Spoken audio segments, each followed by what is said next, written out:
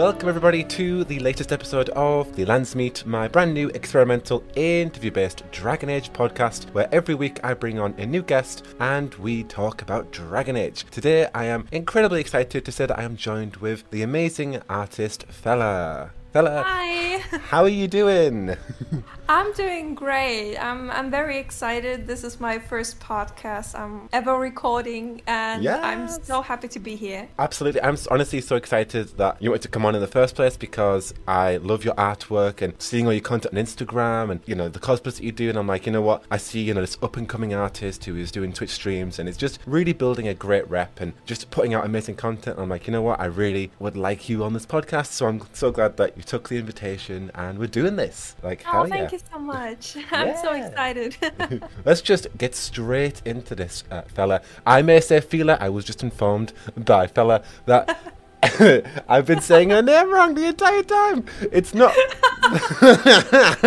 it's not Fela, it's Fela. So I'm going to try and remember to pronounce it correctly. Fela, what does Dragon Age mean to you in any capacity whatsoever? Dragon Age is one of the very few games that taught me very important life lessons. And it's also a world for me where I can, just escape and enjoy the amazing lore. It is a lot of lore that I still have to catch up, but it's just amazing to see how a game, what kind of choices you make, that the consequences can be so massive. I have never experienced something like that in a game before. And the first time for you it's been with Dragon Age. Yeah. Where you feel those ripple effects of just the consequences and the choices that you've made, and it's like, wow, that actually played an effect. Yeah, and what I think is also very memorable in Dragon Age is also the character writing. You have pretty simple written characters, you have very complex written characters, you have a huge range, which every part is very important for the game and for the story, so it's really great. Do you have any favorite Dragon Age characters? Do you even have a single favorite? People who know me already know the answer. I know the answer already. I know. Just let everyone else know. I mean, beside Cullen,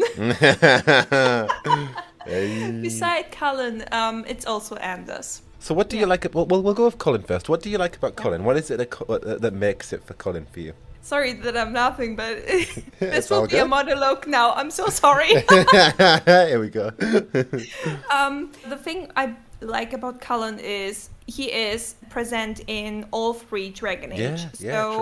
You can also see a huge character development throughout the series, from being this, insecure Templar who really suffered through this whole circle thing that was going on, and then being that commander who is slowly doubting his work, then having a fresh start in Dragon Age Inquisition, and also fighting against his inner demons.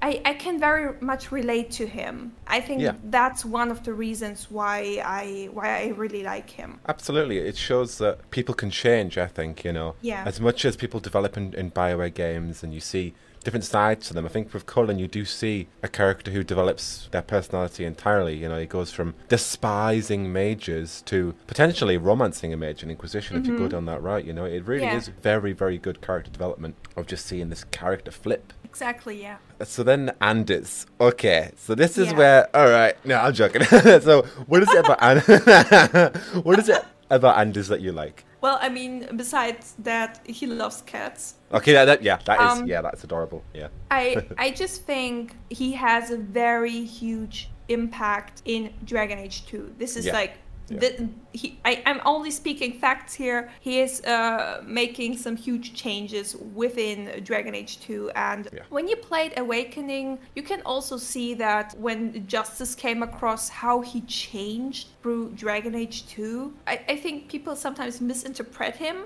Yeah. And he is one of the, maybe also the most controversial character throughout the series. And I think we need such characters. They're important for every story. Absolutely, yeah. Like that's one of the reasons I do love Solas. While he does have a certain controversy to his character, but it's not without reason, and there's method behind his madness. Yes, he does want to commit mass genocide, but at the same time, it's the moral ambiguity around it, the fact that he thinks he's saving more people in the process. And I think it's good to be questioned on your morals and what you do believe and what you don't believe. I think it's, you know, in a fictitious space at least, you know, we're not supporting any of that, but it's good to have those questions in that fictitious space where it's like, okay, so what is he doing? What he's doing seems to be for the greater good. What he's going to do in Solas's case is to save all of the modern and the previous elves by redoing what he originally created. That sounds like it's a morally decent choice to make. It's just that obviously it will see the destruction of the current world that we live in, and with our characters in that world, it's therefore we deem it as bad. And I think the only way we would actually get a true measure of if his action was good or bad is to see it go down eventually.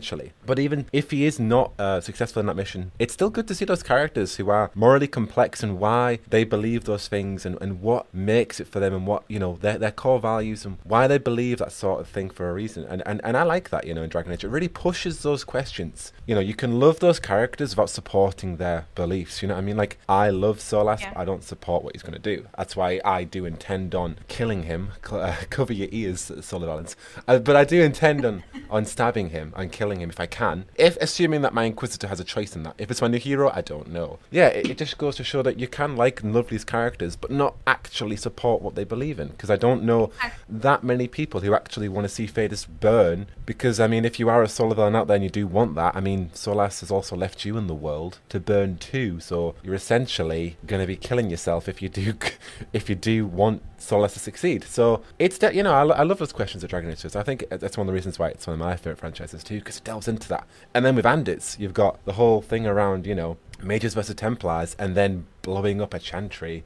You know, there's a lot of real life attachment to that, but that's not what I focus on. I think it's the questions it brings out is what I enjoy. Yeah, and I mean, when you romance Anders in Dragon Age 2, it's even harder for you to decide. Yeah. If you, I don't know, can I spoil here? Yeah, of course you can. Okay. Absolutely. If I should kill him or not. Yeah. I mean, when I had my first playthrough and I had this decision, I didn't know what to choose. I left him alive, but you know, it was a very weird feeling to do that. And I think if I would go the other way, I would feel weird as well, because being confronted with is such a decision to kill somebody that you actually love. It's it's hard.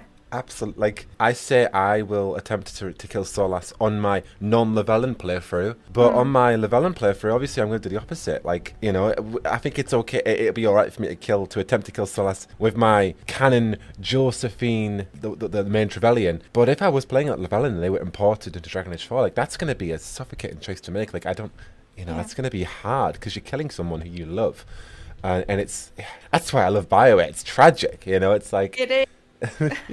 This guy just blew up a chantry and you love him. Do you think that he should have some punishment? You know, you might not be pissed off because you could be a mage, but at the same time that, you know, he has done something in vengeance, or you could say injustice, but you know, that he's killed innocent people. And it's like, I love the moral conundrum of it, because it's not easy. It's a tricky choice to make, and it's supposed to be. And I think, you know, not going off too much of a tangent, but that's why sometimes the fandom can be a little bit too much, because we're supposed to have these unique playthroughs and opinions. And I think it's a little hypocritical when the fandom is like, no, you must do this set playthrough, or you must like this character. It's like, well, no, because we all have these different intricate playthroughs that define our experiences, and some of us love Anders, some of us hate Anders. But I think instead of bogging each other down in what they did, I think we should instead just respect that the fact that these games have so many choices and consequences, and we're allowed to do that instead of being nitpicky and like, well, you didn't, you know. Anyway, I just to put my 5 cents on it, I mean, it's a role play game.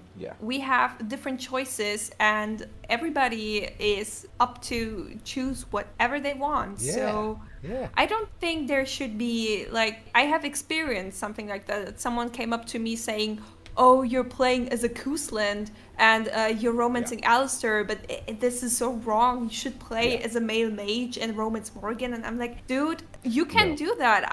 You know, I don't care. I play my game like I want to play it because I enjoy it that way. Absolutely. Something, you know, in relation to that, like something I do in my first ever playthrough of Dragon Age is I just portray the new hero as myself. And that is just so I can, in that moment, make the decisions that I would make if I was in that situation. And I think for a first playthrough, it's just fun to do because you don't know the choices and consequences. You don't know what will happen. And you go, okay, if I was in this scenario and I had to choose between Alistair or Hawke, real life me would probably choose Hawke to stay.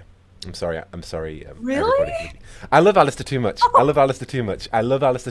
But, you know, but when I'm making a character who like has a decent relationship with Varric and got to know Hawke a bit, and this character isn't a big fan of the Grey Wardens and they're spec'd into this and they're a mage, they may choose Alistair to stay. So I think it's, you know, I don't like people being like, well, how dare you have this set playthrough when my first set playthrough is myself. You know, a boring ass human, noble warrior or rogue, and that's it, you know. But that's the playthrough that I like. It's fun and it's just what I do. And yeah, I think gatekeeping content is, for me, it's something that I despise. It's like when you're like, oh, you've only been a Dragon Age fan for a year, you're not a true fan. You didn't do the Solas, or you didn't do the Anders, or you didn't do whatever, romance, you're not a true fan. Or you have, and it's just like, guys, it's not gatekeep content. We love this universe, we love the characters, we love it all for different reasons, so just celebrate that. Yeah.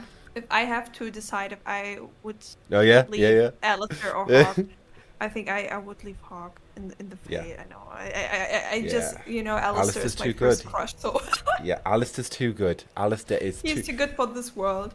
I think for my first playthrough, I remember like it was 2014, and it was a weekend. I was at college at the time, and I just spent this weekend sobbing, being like, no, I had to choose between Alistair or Hawke, and I think I did choose Alistair to stay, and it was awful.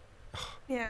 R.I.P. Alistair. I left in my playthrough. Okay, I have to say something, and I know people will hate me for this. I skipped Dragon Age 2. Right. So I didn't do Hawke in Dragon Age Inquisition, but I played it afterwards. Yeah. When I had this decision, I had Stroud and Hawke, and because sometimes the English-German translation is a bit weird, you sometimes misinterpret things. Right. And I accidentally left Hawke in the Fate, and no! Why did the mustache guy? To be fair, when I first played Inquisition, right, I'm going to get called out for this. Don't call me out, guys. I didn't play Legacy DLC, Dragon Age 2's Legacy DLC, where you meet Corypheus. So when I first saw Corypheus, I was like, oh, it's that dude from DLC. I'm so glad to see him, because obviously I didn't know in DA2 that you killed him, and all I knew was that he was the first Magister. And I thought this was an epic reveal for the Elder One to be Corypheus. But then everybody who had played Legacy DLC was like, oh, it was bloody Corypheus. And I didn't get that same feeling because I'd never played it before, so I was a lot more excited about the idea of Corypheus as a villain. Yeah. And that was great for me. Obviously, I've gone back and played it now, but I was like, oh, one of the first Magisters who wrote the very heavens, and, you know, he spoke to Dumat, and now he's the villain against the Inquisition. That's amazing. And everyone else was like, oh, this is the dude. This is the guy who was in DA2. I killed him. And I get that now, but at the time, I was like, oh, this is so exciting. So, yeah, I guess it's just a matter of perspective, really. But, yeah, you know, again, goes into the point, don't gatekeep fans because they haven't played a certain thing. Like, I get it. It can be frustrating in some regard when you have had an amazing playthrough. You know, speaking for myself, romancing Solas or romancing Josephine, and you want others to experience that. But there's a difference between, like, telling people to, like, oh, you should do that, than actually being toxic and then commanding everybody to do that. So, you know, there's a nuance there. Like, I get it. You all want to celebrate what we love and the characters that we enjoy and the playthroughs that we love. But at the same time, like, also respect people's opinions, you know. Yeah. But anyway, how excited are you for the next Dragon Age, fella? I'm very excited. Yay. I mean, I'm in the fandom since 2019, so it's not that long ago. So kudos to everybody who is waiting so long for Dragon Age 4. I couldn't have this patience. Yeah. No, I'm very excited, and I have read Tevinter Nights and the comics that were up, and I really Well, I mean, most of the characters aren't in my head right now, but there are some who I think. Well, I don't know their names. I have a mind of a goldfish. I'm so sorry. Don't worry about it. No, it's all good. But there are for sure some characters that I think we will see in DA4, but maybe I would spoil some people, you know. Honestly, so. I mean, we can put a quick little spoiler here, but honestly, I think people who listen to these kind of things, they probably already know the stuff. So I think it's honestly all good to spoil. Okay. I would like to see... I don't know his name anymore. I don't know if his name was Marcus? I don't know. Oh, Marius. Marius! Yeah. I think he will. I think he will be in DA4. I have a feeling. He'd be great to see. He'd be really cool to see him pop up and be like, "Yo, I'm back in Marafis again." I would via 150%. When I interviewed Nunzio and Christina, they both told me that Freema Aguirman was the model that they used to kind of draft Via. Freema Aguirman is an actress who's in Doctor Who. She's amazing. So if she could be a voice actress in Dragon Age, that would be the best. So BioWare have a really good reputation with getting actors who were in Doctor Who and Torchwood. Gareth David Lloyd, Eve Miles, the guy who plays Araminda Ferrantium. I could go on. There are so many people who have been in Doctor Who and Torchwood who are then in Dragon Age and Mass Effect. Freema Aguirman is also one of those actors/actresses where she has been in Torchwood and Doctor Who. And there's a hypothetical, if Via was in DA4, she would be voice acted by Freema Aguirman. So I'm all for that. I would absolutely love that to happen. It depends if I want to do it. It depends, you know, if we're going to get more comics. It depends on so many factors. But it has been like one of the biggest wishes I have for the next Dragon Age is just to see or mention or a mention of more to hear so you can get Freema Aguirman, but to have Via in the next game. Because she's a fantastic character. I think the thing that I attached to Via is when the comics came out is when I started creating proper Dragon Age content. I did a lot of Andromeda content in 2016 and into 2017, but then the comics came out, the Nunzio to Philippus and Christina Weir comics came out around 2017, 2018, and that was when I got into Dragon Age in terms of like creating proper content for it. Like those comics have served as the weight because they've came out yearly, at least a little bit yearly since then. I just have a huge attachment to Via over the past 3-4 years, and I don't want that journey to end. I get it, it's okay if it has, but she's such an iconic, awesome character. It's like, come on, BioWare. Don't waste this, you know. So, but we'll see. Yeah, there is potential, definitely. Yeah, there is, for sure. And, you know, there's narrative there for them to come back. So, we'll see. If anything, I would at least like more comics, but we'll see. Again, that's something that, unfortunately, we're all used to, is just waiting. Waiting in this drought of nothing. Yeah, I mean... It's all good. Yeah, I mean, we still have some time until DA4 is coming out, so maybe there will be a comic. I really hope so. Me too. It would be cool. Or a book, like Twin Night served perfectly, because we can still churn content out of that. Like, it's like, oh, yes. I'm sure there'll be more media and content coming. As long as the game's taking its time, it's fine. Obviously, I'm being a little, you know, annoying little fan, but it's just nice to have material while we wait for the game, that's all. You know, it is what it is. But so you were introduced into the fandom in 2019. How did you get into the fandom then? What was that like? I was playing Witcher 3 a lot before joining to Dragon Age. And my ex-boyfriend told me, well, maybe you can play Dragon Age. I think this would be something for you. This was the biggest regret he had. Because since that, I'm totally addicted to Dragon Age. I mean, I had my struggles in the first, like in the start when Ostaga is amazing. Yeah. But then you have like this Lothering part, and this was mostly the part where I just stopped playing. And one day I thought, okay, you know what? You will stream this and you will get through Lothering. And this was the best decision I've ever made.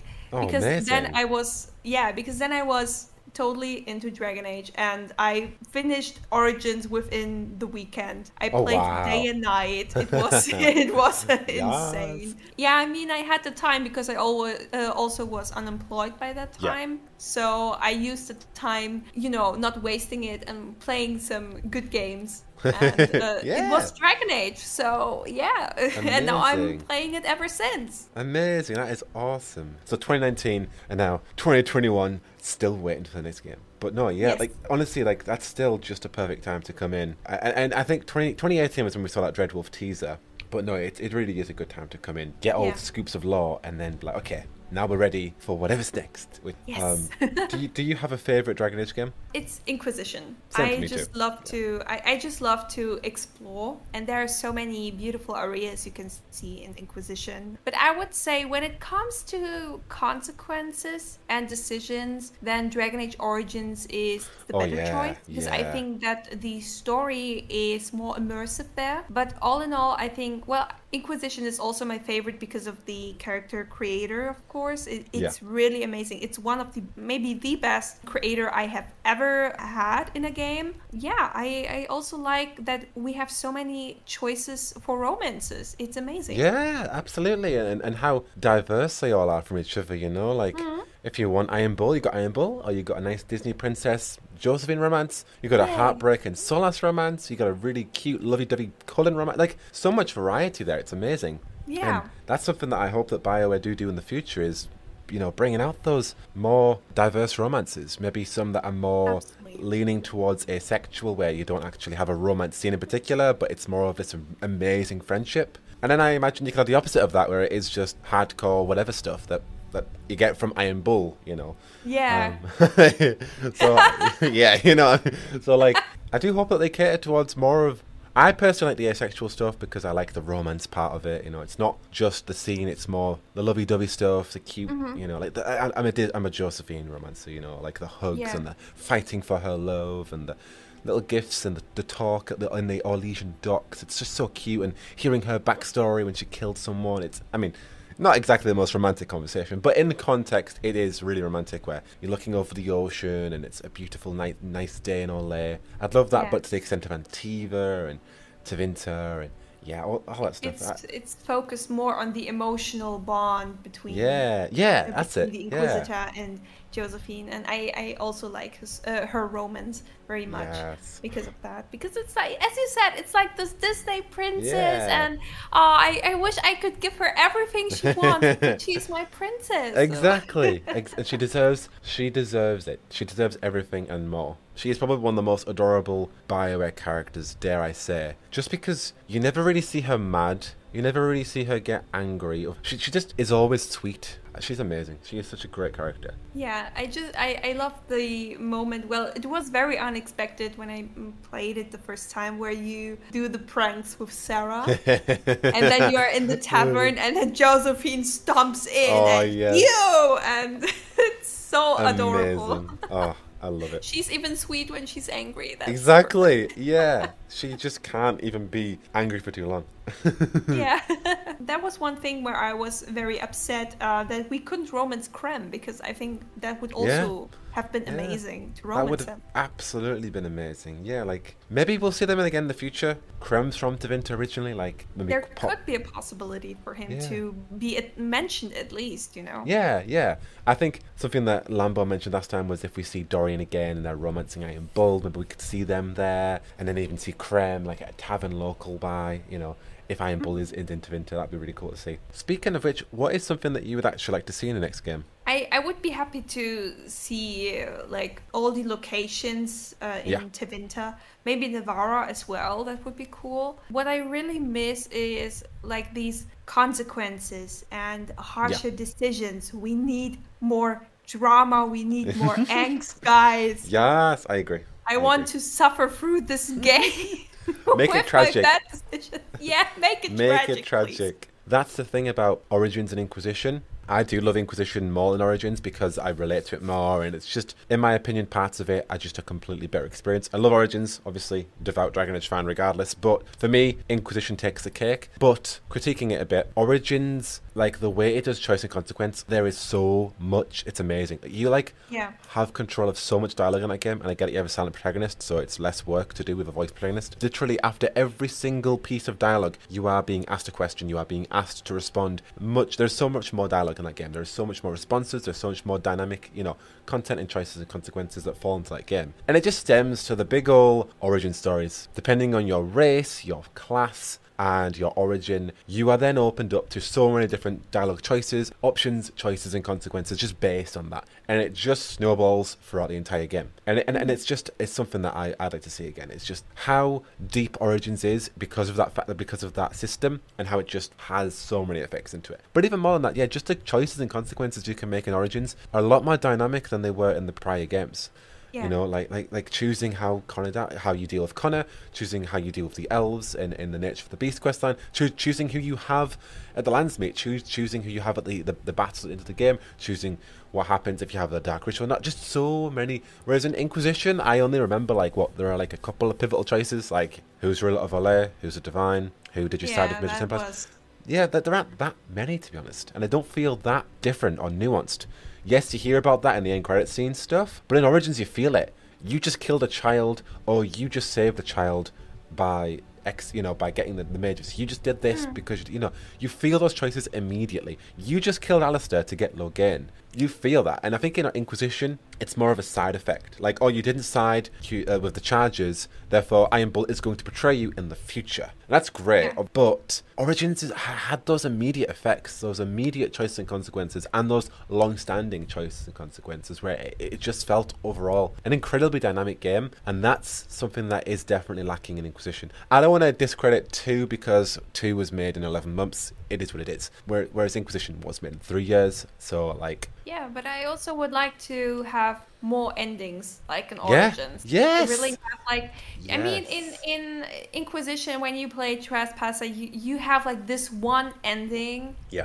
I want to have 3 or 4, I don't know how many endings, depending on the consequences, because you can't have so many. I mean, have you played Detroit Become Human? I have not. I really want to play it, but I've only seen parts of it. Okay, I highly recommend it because you have, I don't know how many combinations of endings you have, but it's a lot.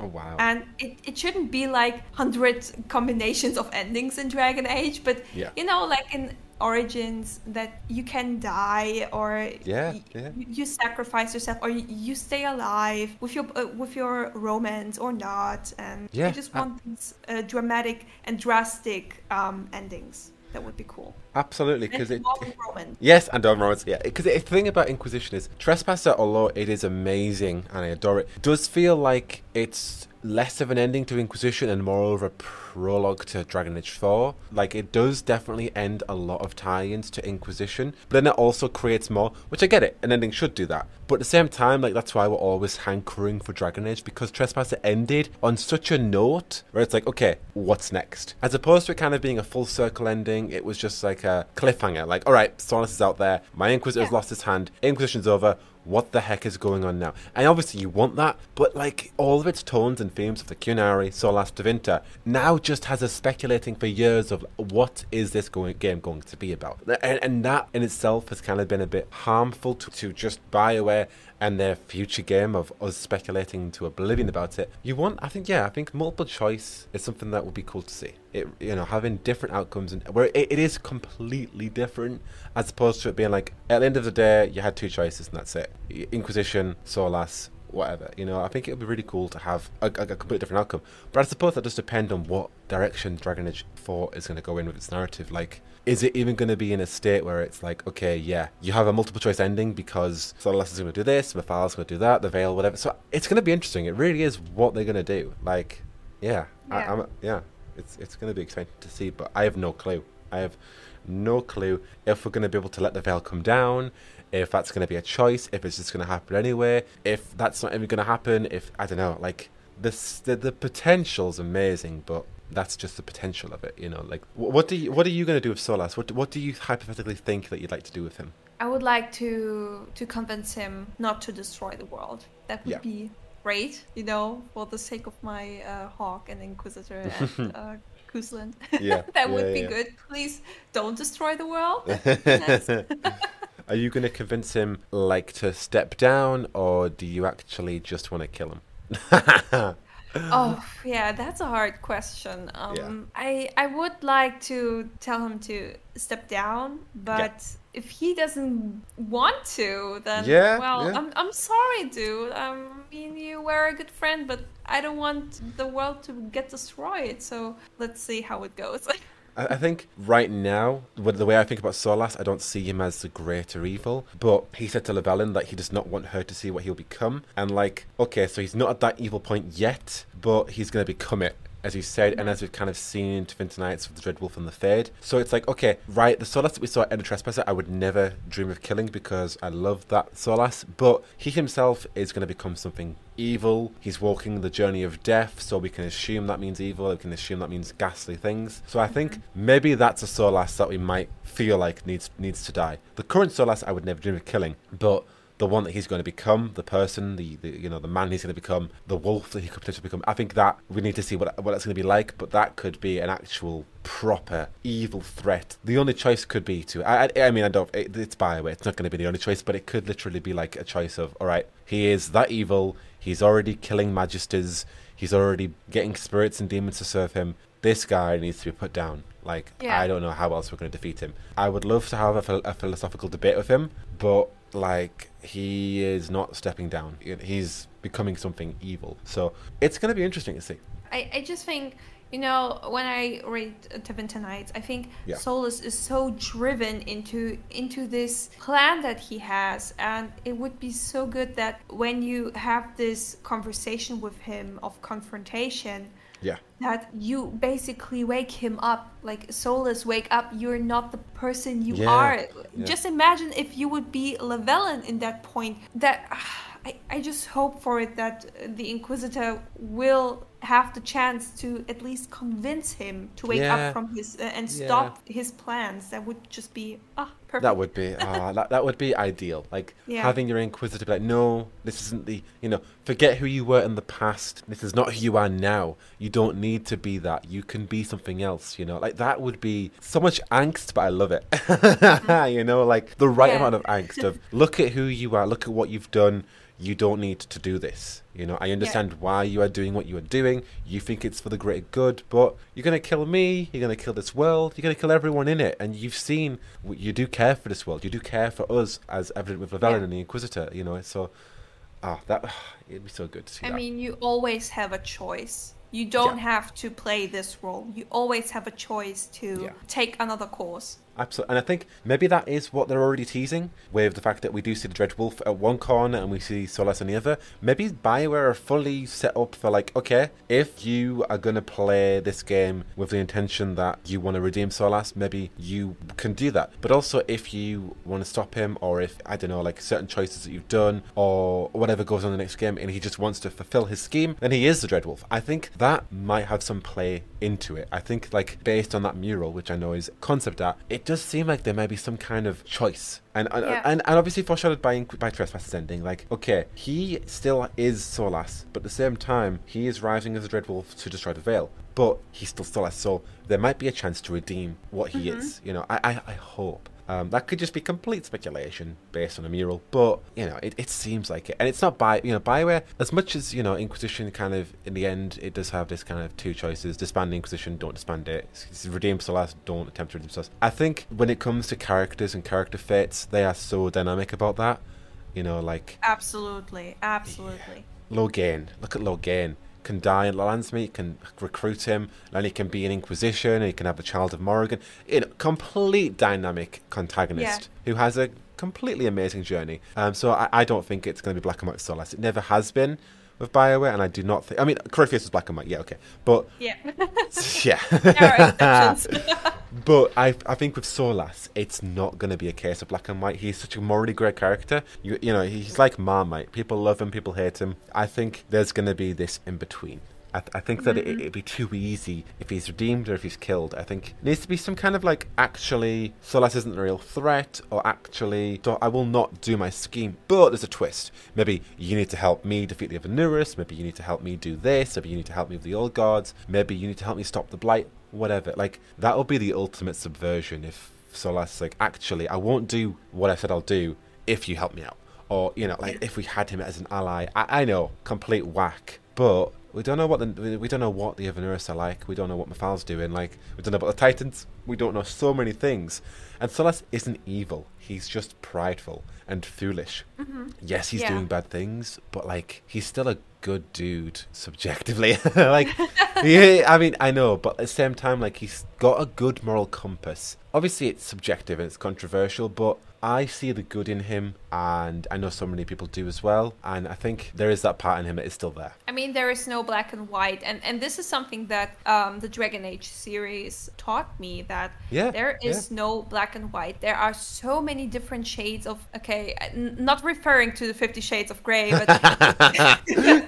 but there is so many shades of grey, and I think, well, I mean, in Dragon Age Origins, you had also this, there is no black and white, but then Dragon Age 2 came, and Dragon Age Inquisition, and there were so many different tones of grays that you can't say there is right and wrong. Absolutely, yeah. Like, there are some objective things that you can say is evil, and that's what the point of the game is. Like, okay, yep, Darkspawn, archdemons, yep, objectively evil, they want to kill people. But then the game is full of these characters who defy what is good and what is bad. Like Blackwall, for example. He's a liar, he's a snake, but at the same time, he is a really nice, humble dude, you know? And Solas, obviously, complicated character, does bad things, has done awful things in the past, making up for the past by doing more awful things, but believes it's right. Just an array of these characters who, they're not good or bad, they're just grey. They've done bad things. You know, Blackwall's killed children. But at the same time, he believes what he is doing. He's so, like, insecure about himself that he wants to be better than who he is, so he literally lives a fake identity.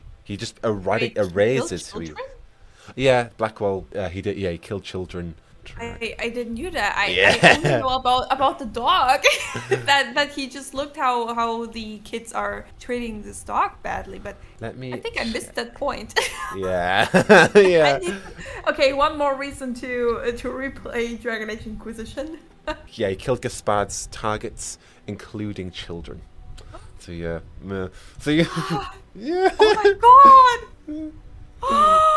Yeah, so Fela just learned that Blackwall has killed children. But you know, like, at the same time, though, like, he's trying to be better than a version of himself in the past. And it's so much just to the fact that he hates himself, where he just creates a new identity and lives a lie just to forget, which is really traumatic. It really, like, you know, it's... But I think that's, you know, when you judge over him then, and depending on how you decide, I mean, you can feel his regret and his, you know, how much he regrets to live the past life he did, all these lies that he took with him, and that he want to make things better. I always choose him to, like, letting him go, be a Grey Warden, and do what you need to do to be a better person for the future, and for yourself even. Take that self-care, please. Take it seriously. You got this, Blackwall. But that is the biggest reason I love Dragon Age, though, is because it's built on characters who have real life experiences. You know, it's and I know I say this all the time, but there are so many games where you play these games and the characters are just kind of monotone, boring, don't have any dimensions to them. And then you play a BioWare game and there's so much real stuff in these characters, and it's like, wow. Dorian, pinnacle example. David Gader's own story about coming out as a homosexual, just enveloped in Dorian's character and dealing with his father. So many things, even just if it's about being prideful, or feeling like you're better than people in regards to Solas, you know, living in this world, feeling like you're intelligent and you're smarter than everybody, and you're better than everybody, and you have this kind of superiority complex. And then, you know, and exploring that through Solas, but then he gets to know someone for who they are and realizes that actually he's insecure, or no, not insecure, but like he isn't what he thought this world was or who these people were. You know, he actually underestimated them. And it's just all these things that we experience in real life. In these complicated characters. And I love that, because I see parts of myself in Vivienne when she's an absolute diva. Like, you know, she could, and I'm like, I would say that. And I know people despise that in her, and I'm like, yeah, I'd probably say that in real life. and then, you know, you see parts of yourself in Sarah where she's goofy and silly and just stupid. And I'm like, yep, that's definitely parts of me. And then Cole, I relate to Cole so much, where he's just kind of sometimes really quiet and awkward, and then just says those like things, and people are like, all right, Cole, shut up. You know, like where people don't understand you, what you're saying. I can relate to that. Yeah. Like when I'm at work and talking about what I do in Dragon Age, and they're like, okay, cool. Yep. And I'm like, I don't understand. No. But, you know, and that's what I love about it. Like, there are so many real elements of these characters in Dragon Age, and that's what defines it overall. Is just like, yep, I see parts of myself in those characters, and even more than that, they also teach me more things about myself, and I learn about, you know, I don't learn about morality in Dragon Age, obviously, that's, you know, I don't, but I also see aspects of morality that I would question, and that then I pick up on and go, actually, I never questioned that, but now I do. And obviously that's what media does as a whole, you know, it's the beauty of art, but it's cool to have that, you know, where you're looking at, and you're taking apart the politics, because I could never talk to someone on a completely alt perspective and political views and kind of persuade them otherwise. But Dragon Age can kind of show you that in a different light and be like, okay, you might not agree with this in real life, or you might, you know, disagree, whatever, with that. But with Dragon Age, it's that similar content, not exactly, but it's that similar context, but with a different perspective and a different light. And that's a great way to kind of, again, not learn from, because I'm not learning through politics of Dragon Age, but at the same time, just see that side to it. You know, it's really interesting. I love it. Coming back to this everyday stuff. Well, I mean, that's the reason why I relate so much to Colin, and I know that some people don't understand it, but he had gone through PTSD, which I also had, and I had a very traumatic experience in my past, and he is showing me with, well, I mean, I'm not addicted or something, but he has this lyrium addiction, and I can some sort of relate to it with the struggle that he has to like pushing it away. And he taught me that, you know, you can allow yourself to get help, but you also have to remember that you need to go through this. You have to stay strong for yourself, that you can overcome this. That's one thing that I really like. You know, he tries to suppress his problems, but once he opens, he is aware of it, that the Inquisitor can't really help him that much. I mean, the Inquisitor can give him the comfort and the motivation to move on, but in the end, he is the person. He has to do it. And this is something that taught me, you know, to get through this. And he's my absolute comfort character. If someone comes at me because they hate him, I won't say anything, because it's their opinion, and I totally respect everyone's opinion. But I don't really care. Exactly. Because he has a different impact on me. And, you know, this is also something what I experienced, like, on social media, like the fandom, because we had it earlier with gatekeeping and such. And absolutely. I also think that it's important to know that there is a huge difference between tolerance and acceptance. You can tolerate that someone plays the game differently, that they dislike a certain character, or that they only play as a rogue and you don't like rogues, okay? This is fine, but you don't have to accept it. And some people don't know that, and they think it's unacceptable that you are playing as a rogue or as a mage.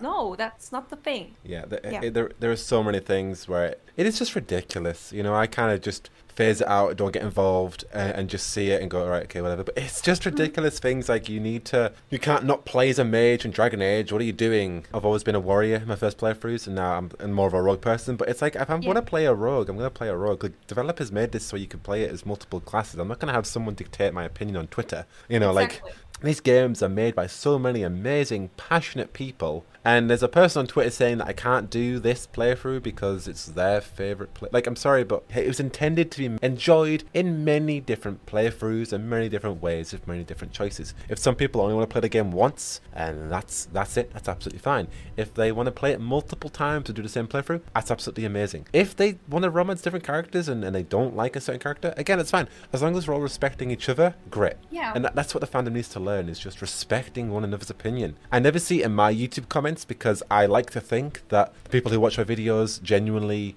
can respect each other's opinions, and I know it's more of a social media thing anyway. My space is a place where we can respectfully talk to each other, and that's why my Discord, there are a few issues, but for the major part, full of people who respect one another's opinions. They can agree to disagree, there are no arguments, and it's rarely ever a case where there's been a massive debate and there's been sparks. No, it's you know, people come to this place to respect each other and just talk about Dragon Age. Because there are a few places where it's just a safe place to talk, not be toxic, because it can be full of it at the moment. You know, that's the unfortunate thing about, we think that when there's a drought, people just start to create drama, or they start to diss people's opinions. But I even think that when Dragon Age 4 comes out, you'll have this mentality, unfortunately. It might even be worse, so people are just like, no, you need to do that, you need to do this. And I think it's just building up, not tolerating it, building up those safe spaces, and making sure that those safe spaces are kept safe. You know, it's you know, not allowing that kind of talk. Like, I get it, people can have strong opinions, and you know, it's fine, but at the same time, like, also, if you're gonna have strong opinions, respect that someone else might also have strong opinions. So exactly. I mean, we're all adults, and you can have, you should be, if you're playing Dragon Age, you should be. I'm sorry, if you're 15 and you're playing Dragon Age, I don't know what you're doing. Well, I won't say anything. I played Silent Hill 3 when I was 13. That wasn't okay either. To be fair, I played Inquisition when I was 14, so I'm being a hypocrite, but at least I realise I'm being a hypocrite. Yeah, I mean, that's one step to the right path. Yeah.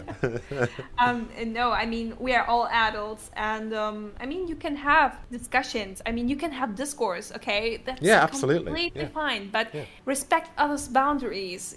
Just when someone feels uncomfortable and they don't want to talk about it anymore, let it be. Don't get emotional. Don't take it personally. Let it be, and just scroll through. Absolutely. I touched to Solas. I touched to Cole. Touched to Alistair. All these goofy characters. I mean, Solas isn't goofy, but you know what I mean. But if someone doesn't like Solas and wants him to die, I am not gonna be offended, because I'm kind of confident enough in my own opinions to be like, cool.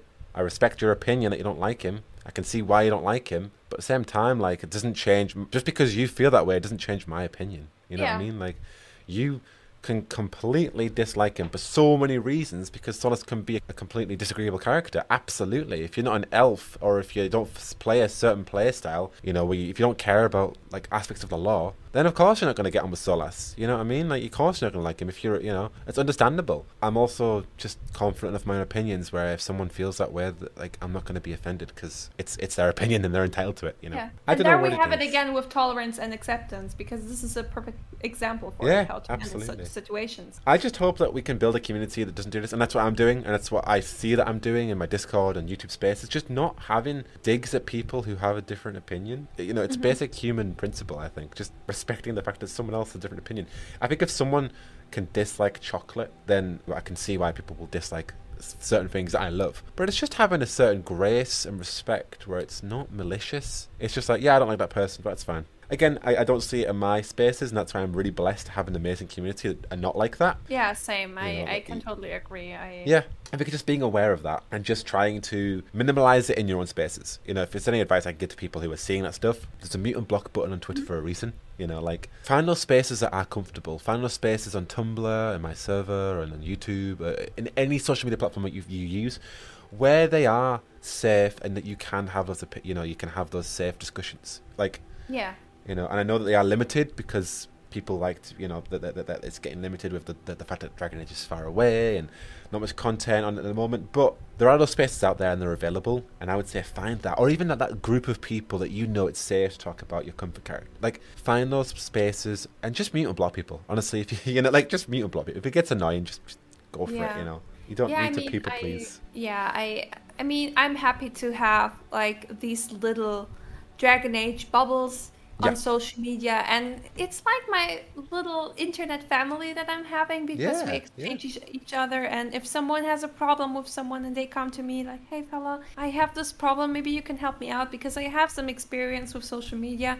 You know, there's always a way to solve conflicts, and I can understand why some people are even afraid to block somebody. I can totally for sure. understand this, because not everybody maybe feels upset when they realize, oh, I got blocked. Some people can take it very personally, and then you know what will happen next. And I just think there is a reason, and people just need to learn to set boundaries. Yeah. I have to learn it for myself as well, because I never really realized that, I haven't set myself boundaries when it comes to social media activity. And now, since I'm working on it and I know, I should avoid this kind of conversation, I should avoid this certain person. It has, even if I don't know that person, I rarely block people. I try to make my own opinion about somebody, but if they get emotional towards me, against me, and in a very negative way, then I say, okay, you know what, I can't have this conversation with you because you're getting very emotional towards me and I feel hurt, and maybe after a while we can re-talk about things. I had such situations as well where I hadn't contact with a person for a while, and then we try to rebound and just sort things out. It works really well, but people have to be ready for this. Yeah, for sure. Yeah. I think at the end of the day, not everybody's going to get along with everyone. Obviously, that's a human thing anyway, Yeah, I think totally. it's realizing that, I think often we do people please, and it's just given our nature. You're not going to get along with everyone. That's fine. It's absolutely okay.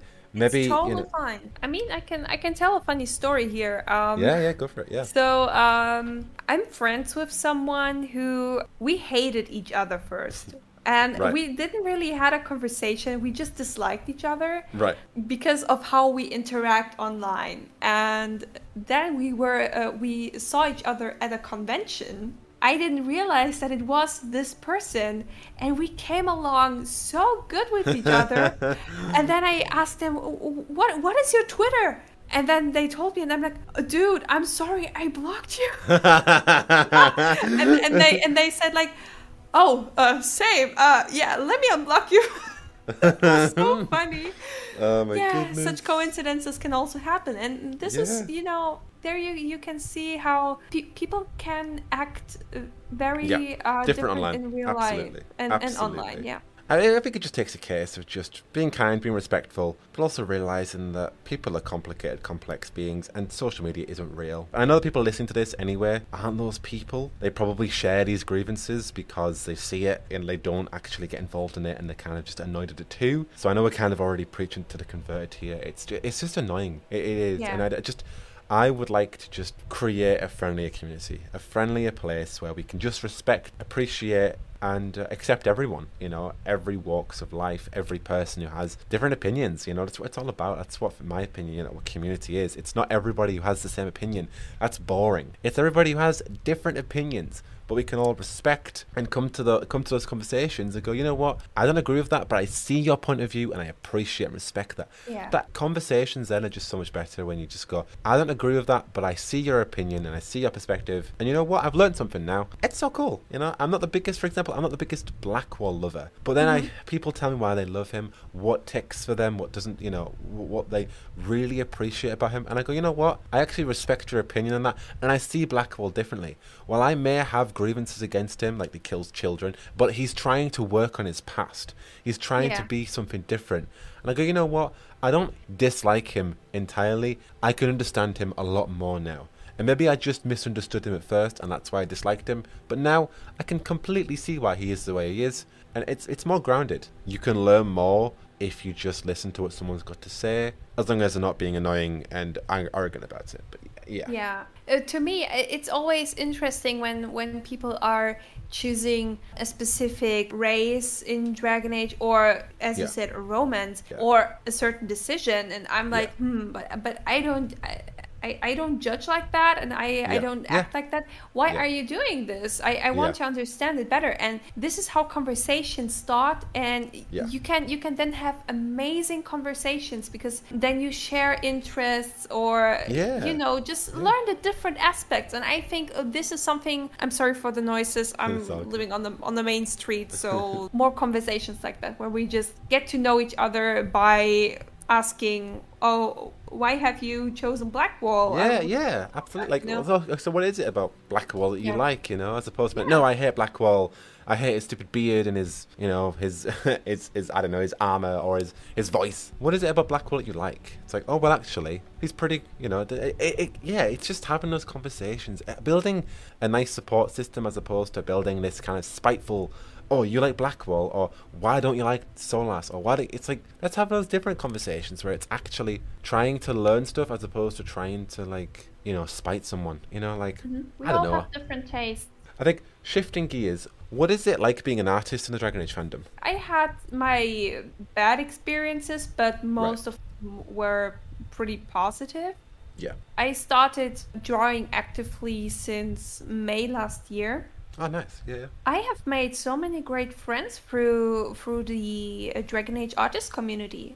It's really great because, with art you can also express a lot of your feelings and emotions, sceneries, and your love and dedication to a character. A great way to express how much you love the franchise, really, isn't it? Yeah. I would love to draw more, but private life and having a job, so you don't really. Absolutely. And now my private circumstances, you know them already, so I don't really have much time. But I have met so many great people, not even artists, also writers, or people who just lurk or just share their opinions. This is so sad because I know that some people who are not writing or not doing art, they feel bad because they think, I'm not contributing much. You do contribute a lot. And let me tell you, there are people out there who inspire me to move on with my art, and they don't even know this. They inspire me because they are posting daily things. They share their opinions, their screenshots, GIFs, everything. And this is inspiring, it's motivating, it's uplifting, and I just, I'm getting very cheesy here, but no, I just want to, I just want to thank those people who are on Twitter and on Instagram. I'm not on Tumblr, but I think on Tumblr there are people as well who are sharing so many positive things, so many light things and creative stuff. It's really, thank you guys, because you inspire us artists and writers with your ideas, your headcanons. And what I especially love is when people are sharing stuff about their OCs. I love that. Yeah, I love it. I was literally about to ask, what is it about the Dragon Age fandom that you like in particular, but it literally sounds like you just covered it there in terms of just the connections you've been able to make through the and that's exactly the same for me, really. Like, there are so many amazing, talented people who probably don't even know it and don't even feel it, but they also inspire me too to create content, just to even just tweet, or just to keep on going, and just our ideas, so many things that just really push me. As much as we did talk about how mean and arrogant the fandom can be, the flip side and the thing that we're cultivating is the positivity and the amazing amount of talented individuals in the fandom. And that is what gets me up creating content. It isn't the fact that I am a content creator, or the fact that some of the developers follow me on Twitter, or I get a little bit of money on YouTube. It's the fandom, it's the community. Like, people ask me all the time, why don't you create videos on other games, or why don't you talk about Elder Scrolls, or why don't you talk about, and I get, like, a part of that is because the YouTube algorithm, it does stick to one thing, and the Dragon Age, but also the second part of that is, actually, I like the Dragon Age fandom. I don't create vids for money or for my, for anything else. I create it because I love the space that I'm catering to, and I feel I've got a purpose in that, and that is worth more than money, quote, fame. That is worth more than any of it, because it's purposeful, it's meaningful, and people enjoy it. For me, it's so wholesome. I know it's cheesy. It is cheesy. I apologize for the cheese, guys, but it's so wholesome that people will have notifications turned on for my videos, and they get so excited to watch them. I have that over my favorite YouTube content creators, and to think that there are people out there who I am their favorite content creator, and they have notifications on for every single video, that is so wholesome and exciting, and that just continues to invigorate me to create. like, it's just such a nice feeling that people actually genuinely love my content and will watch every single second of it. Like, and that's what my content caters to. Like, I don't create, it's not about the ad revenue. It's just about the fact that there are people out there who love, and even if it's just like 2 people who love watching my videos and will just enjoy it as it is. And that's what makes it for me, really. It's awesome. Yeah.